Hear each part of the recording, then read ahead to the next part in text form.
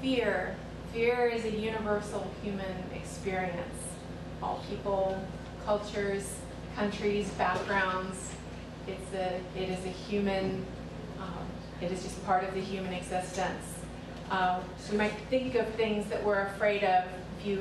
I Googled fear and prevalence and got 63 million hits. Many of those define phobias, those intense fears, fear of spiders, closed spaces, public speaking, death. Some of them somewhat abstract. If someone says, what are you afraid of? Well, maybe I'm afraid of this, or I'm afraid of that. Kids teasing one another is sometimes a place. But we play on our fears. Suspense, books, movies, theme park rides, right? It's that get in that tension between what we're afraid of and what we're willing to do. Haunted houses, surprise, harm, safety. What are those things that play on our hearts? But I wonder, have you ever thought about fear as a driver? As a driver, an influencer of your actions, even your thoughts, feelings.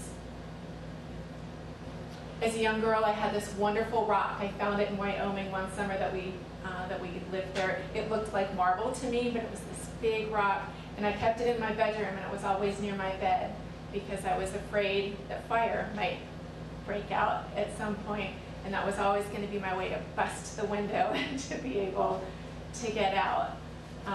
Even as a young mom, when I would go to bed at night, I would have a glass of water and a stack of washcloths or something close by, because I was strategizing in my mind how I could crawl on the floor and protect my breathing and the breathing of our children to get to our children and to get out safely. How do we, or how are you, influenced by fear? Those are some examples, but there's also silent, less obvious examples that they're still powerful. Some that we may not even realize we're allowing to guide and influence us. Fear of failure, of being inadequate, not being enough or good enough. Lack of acceptance, does it keep us from doing things that we want or need to do or are called to do? Things that hold us back and bind us up. Think for a moment. What about you? How has fear played a role in your life? What are you facing right now that feels uncertain and scary?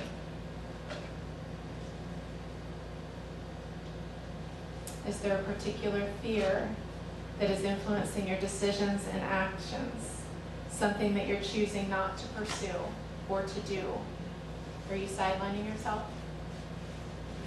You've had an injury, it's hard to get back up on the bike or the horse, or back on the court, the field, the gymnastics floor, whatever those may be. This week we're in the second of 3 weeks walking through Romans 8 and parables in Matthew. So we spent some time last week, Jesus talking, but through Matthew and the parables that we're walking through, Jesus is teaching us about the kingdom, about our receptivity to God's word and his teaching and how it influences, and all the things that seek to distract or derail us potentially. In Romans 8, and we've been actually walking through the book of Romans the last 2 months, Paul is teaching us about freedom in the Spirit living in us, that it brings life, it frees us to help us to move from bondage toward adoption as God's children. Will we follow? So last week in our parable we shared about the good farmer and the sower sowing good seed. We talked about the soils in our lives, the soils in our heart. As he was talking through his disciples, and we challenged one another to look at the condition of the soil in our heart and in our lives. Is it packed down hard? Is it full of rocks or weeds or thorns that are choking out the growing faith that he's planting in us through his word? And our reading in Matthew this week is another parable with a farmer and seed, but this time we have 2 planting, 1 good, 1 evil. And 2 types of seed, good and evil. And the seed in this parable is representing the people of the world. So early in my growth towards Jesus and the explosion of faith, this passage that we're going to be in for the gospel today in Romans 8. Really, if you've ever heard the song, no, slaves, no longer slaves. But it literally unraveled me as I really thought about what it means to live with the Spirit in me and wanting to guide me if I will just let it. So let's dive into the passage, and then we'll walk through. But I want to just remind you. So last week we started in verses 1 through 11 in Romans 8, and begins with "There's now no condemnation for those in Christ," and it talks about the Spirit of God living in us. So we pick up here at verse 12. "Therefore," and it's on your sheet too, "Dear brothers and sisters, you have no obligation to do what your sinful nature urges you to do. For if you live by its dictates, you will die. But if through the power of the Spirit you put to death the deeds of your sinful nature, you will live. For all who are led by the Spirit of God are children of God. So you have not received a spirit that makes you fearful slaves. Instead, you have received God's Spirit when He adopted you as His own children. Now we call Him Abba, Father, for His Spirit joins with our spirit to affirm that we are God's children. And since we are His children, we are His heirs. In fact, together with Christ, we are heirs of God's glory. Amen. But if we're to share in His glory, we must also share in His suffering." Hard to hear. Here comes the good news. Yet what we suffer now is nothing compared to the glory that He will reveal to us later. Amen. For all creation is waiting eagerly for that future day when God will reveal who His children really are. We also read in the Matthew parable. "Against its will, all creation was subjected to God's curse, His wrath, and judgment. But with eager hope, the creation looks forward to the day when it will join God's children in glorious freedom from death and decay. For we know that all creation has been groaning as in the pains of childbirth right up to the present time. And we believers also groan, even though we have the Holy Spirit within us as a foretaste of future glory. For we long for our bodies to be released from sin and suffering. We too wait with eager hope for the day when God will give us our full rights as His adopted children, Amen. including the new bodies He has promised us. Amen. We were given this hope when we were saved. If we already have something, we don't need to hope for it. But if we look forward to something we don't yet have, we must wait patiently and confidently." More to follow.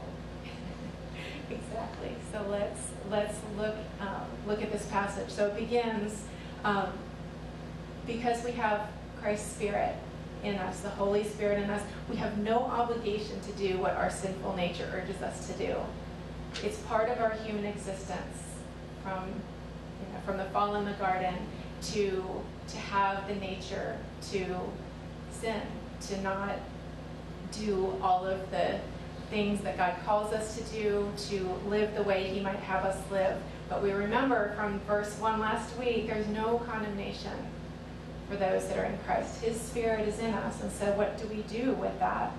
"For if you live by the dictates of the sinful nature, you will die, being dead in our sins. But if through the power of the Spirit you put to death those deeds of your sinful nature, you will live. For all who are led by the Spirit are children of God." And led here in this context in Greek has pretty deep meaning to lead, obviously, to carry, to guide.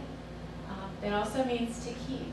You think about the Numbers, the blessing passage, Lord bless you and keep you.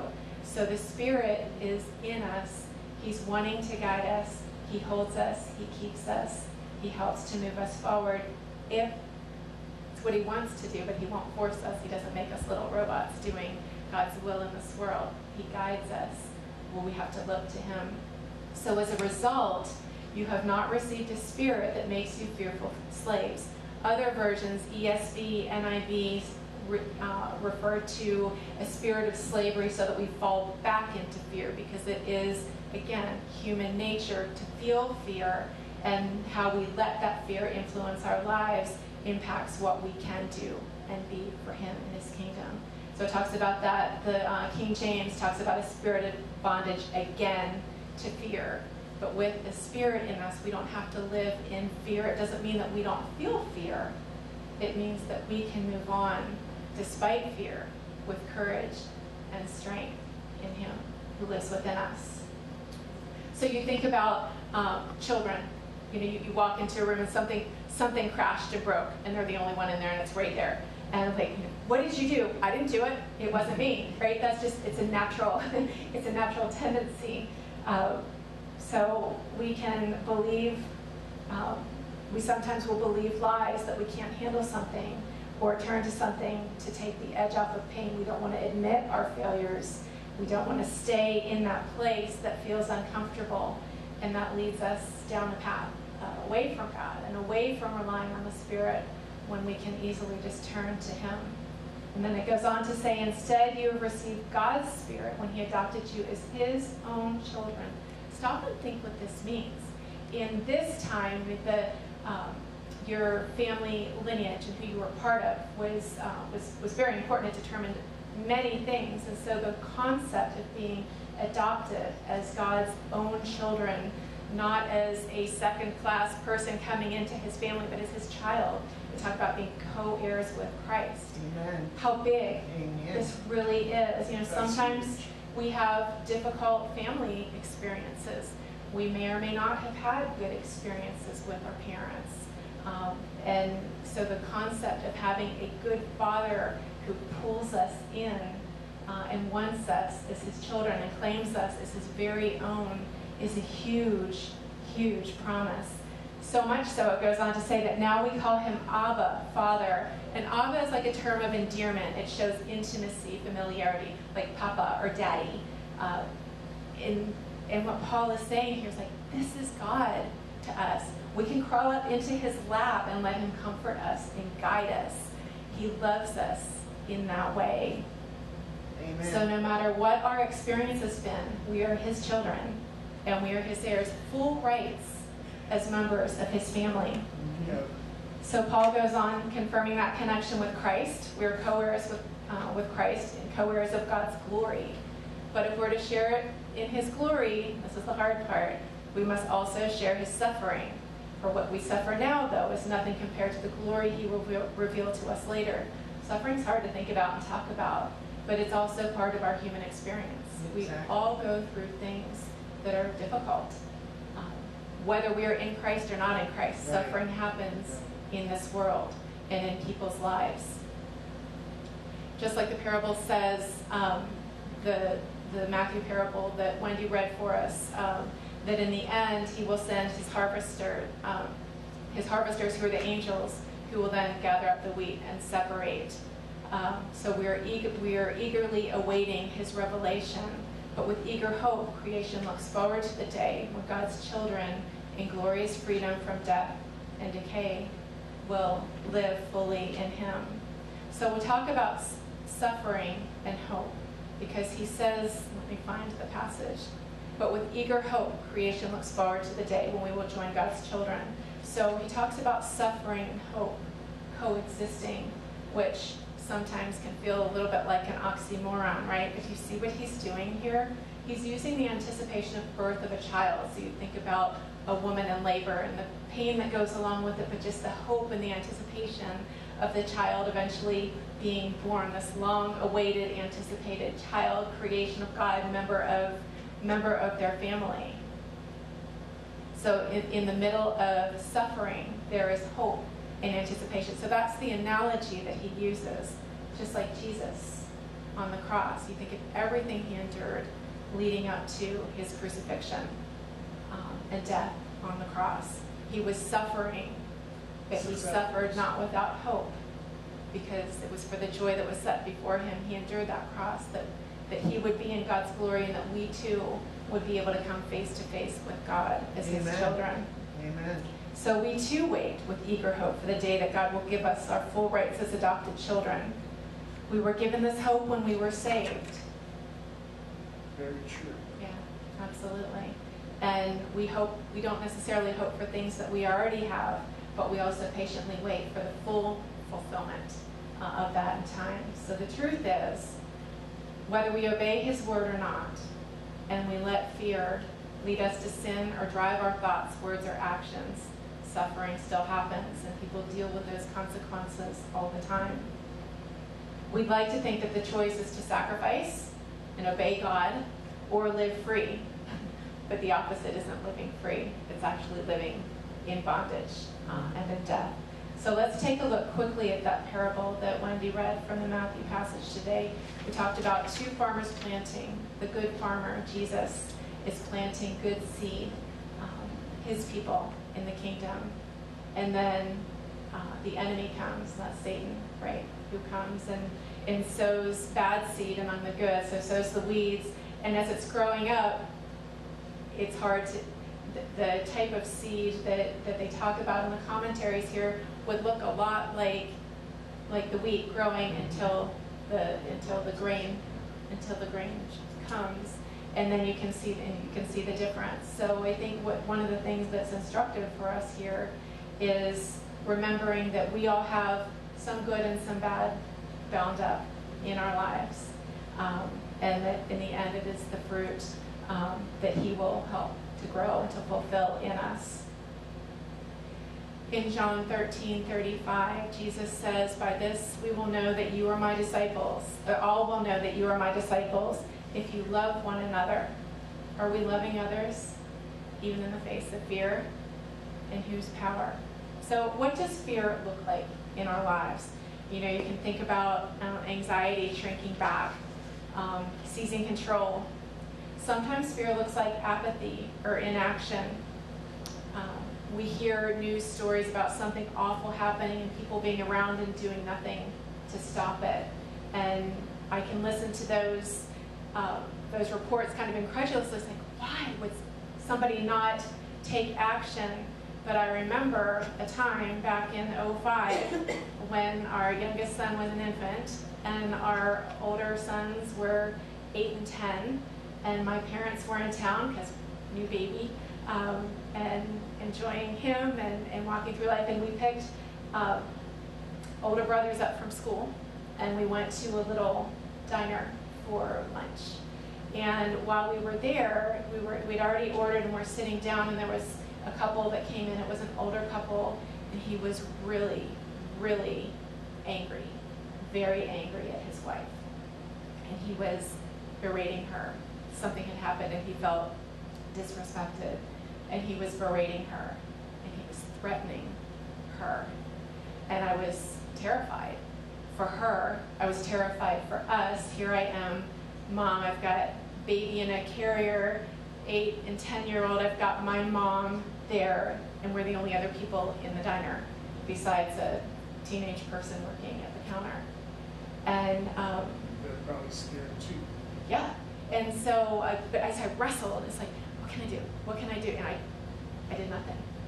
I didn't say anything. I tried to follow them out to get a license plate and wasn't successful in that. And it just, that moment has haunted me for a long time. I mean, I've prayed for her, prayed for them, but I look back, it's like, why? What could I have said? I couldn't figure out what to say in the moment 17 years ago, but it really was impactful. And so you think about how fear can sometimes put us in a place or bind us up and keep us from acting, even when we could. Sometimes it looks like overly helpful advice. Have you ever offered strong suggestions to somebody grounded in fear? Someone's going to do something and you come up with all the reasons that they could do something else or do it a different way because you really don't want them to do that thing. I remember growing up, both our youngest and oldest sons, Will and Charlie, ran 5Ks when they were growing up. And Charlie was the first one. He was in 8th grade and he hadn't been running. And my brother, it was a little 5K in our neighborhood, and my brother-in-law encouraged him to come along. It was a really hot, sticky summer North Carolina day. And so I'm all worried, you know, it's all up and down hills. I'm like, what if he passes out? What if he gets dehydrated? I'm trying to get him to take water to run with him. Like, I guess apparently you don't run with water, but I didn't know, I'm not a runner. But I was like, no, make sure you do this. And I'm talking to my brother-in-law, don't push him. Like, I was just like this crazy person. And, you know, so they go off, and I'm stressing, and I'm pacing, and I'm waiting, and I'm hoping, and I'm praying. And as the runners start to come back, who's in the lead? Charlie runs and finished the race first. But what did I do? I poured all of my fears and insecurities on him. Fortunately, 5 years or so later, 6 years later, when we were able to enjoy it. He was able to just go and enjoy the race, and we were joyfully waiting for them to come back. It was this huge race in a park close by. But it's like, wow, the experience for them and for me, probably for my husband, were very different because I wasn't so bound up in fear. There was another time when our older sons were going to go play in the woods behind our house. But again, in North Carolina, we've got copperheads, and I knew that there were some in the woods. And so they're all ready to go out with all their stuff. They're going to go exploring. And so I start giving them safety advice for if you see a snake, if you get bit. So they were out there for 5 minutes and came back. I killed it. I killed their desire to go explore these wonderful woods and creeks behind our house because of my fear. What about you? I have many other examples too. But Paul is spot on here that we can live enslaved by fear. Many other things growing up. I calculated risk and made many decisions out of fear. Fear of rejection, fear of failure, fear that I couldn't do something good enough. And we can get so busy trying to control and calculate risk that we just miss the moments to connect. But my realization came through life in the Spirit, guides us and empowers us to live differently. So realization that I was not in control of my life or the outcomes of everybody else's life that I cared for came through experiences and trials. Try and calculate as I might.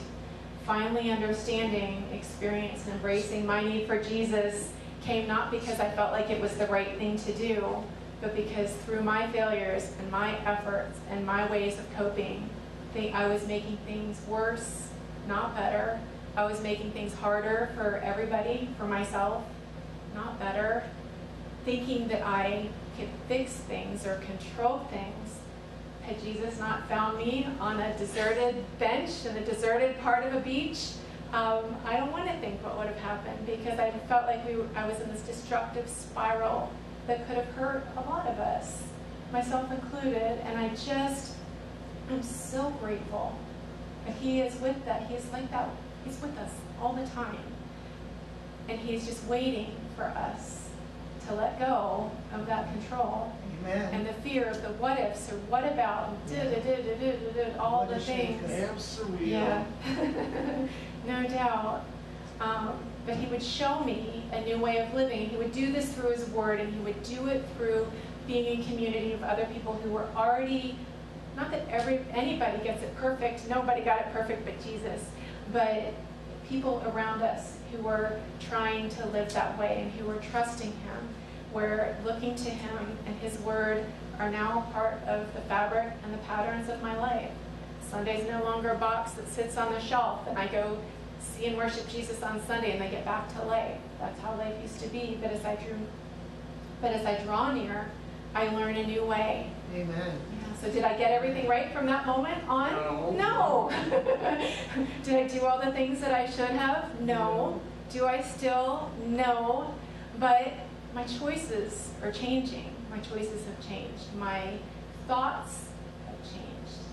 My reactions have changed. I have a friend who's a parenting author. She's a parenting educator, early childhood family educator. And one of the things that she taught me through some work that we did together, progress, not perfection, Amen. Is the goal. And the same is true when we talk about that with our children and raising our children. That was the context that she taught me. And how is the same true about our relationship with our Father, our good Father who loves us? And even though I don't always get it right, I know that I know that I know that I know that I know that I know that He's with me. Amen. And He's with you. And He wants to guide you. Mm-hmm. And He loves you. He's not judging you. And I just don't want to live any other way. But will he do the things that we desire? No. In our timing? Not usually. But we know, and we wait with hope. Yes. Right? We wait with hope. Thinking about the fears and their influence on my thinking and activities, or thinking and action lessened until they were gone. As I was walking through that difficult season of life 10 years ago, as I drew closer to him, I was seeking healing and guidance in a lot of different areas. And what I realized one day is I wasn't afraid anymore. Like, I wasn't thinking about, well, what if this and what if that? Like, he took that away. It wasn't even like, God, take this away from me. I wasn't even aware that I was doing it. Are you aware of how fear might be driving you? That doesn't even look like fear. Sometimes it looks like something else. Sometimes it looks like anger. Anger is always a second emotion. There's usually something that happens before. What is it for you? Think about the situations. I would eventually get a point where I would travel on mission to Guatemala. I would never have taken the risk to go to a country that wasn't as developed and into remote places to care for people. It just was not something I would have ever done. It would have been too risky. I didn't think about it for a second. I didn't hesitate for a minute when the opportunity presented.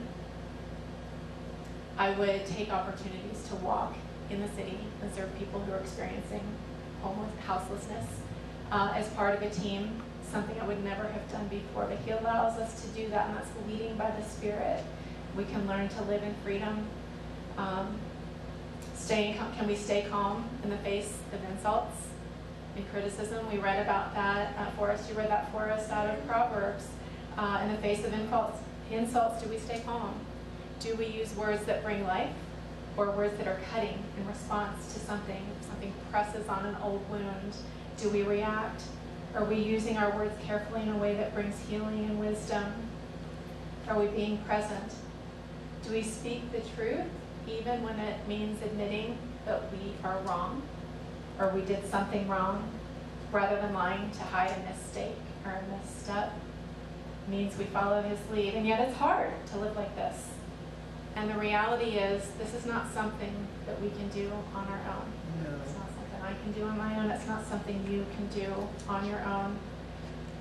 And I know after we moved here, I went through a season after I had gotten, as he had rid all those fears for me, we moved, there was a pandemic, there was so much change, and I realized I fell back into fear for a season, and God would walk with me through that.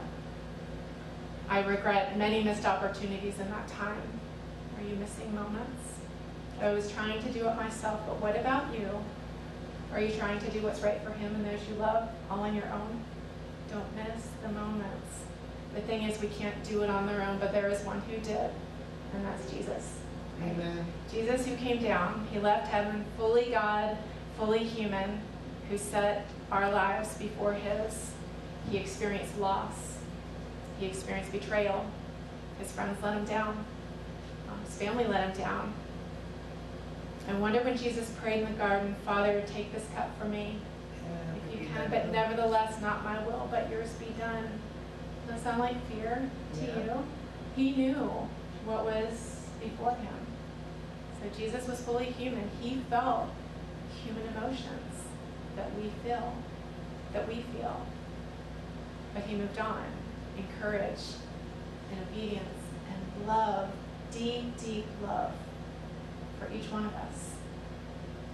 He loves you that much. Amen. And he wants you to know him. And through faith in him, surrounded by Christian community, we can live like that. I've seen it. I've seen it in other people's lives. I've witnessed it. I've experienced it firsthand. He is so beautiful. Yes. And so gentle. And so kind. And just wants us to live freely in him. His mercy and grace. So reflect, what are you fearing deep down? Are you willing to look inside yourself with him to see what he sees? What's driving your words and your actions, your reactions? What Jesus can do that we cannot do that a farmer cannot, is turn our sin and our shame into grace and victory for our good, for his glory. Unlike wheat and weeds, we all have potential for good and bad within us, but he wants to renew us, to forgive us, to strengthen us, to redeem us. He's redeemed us.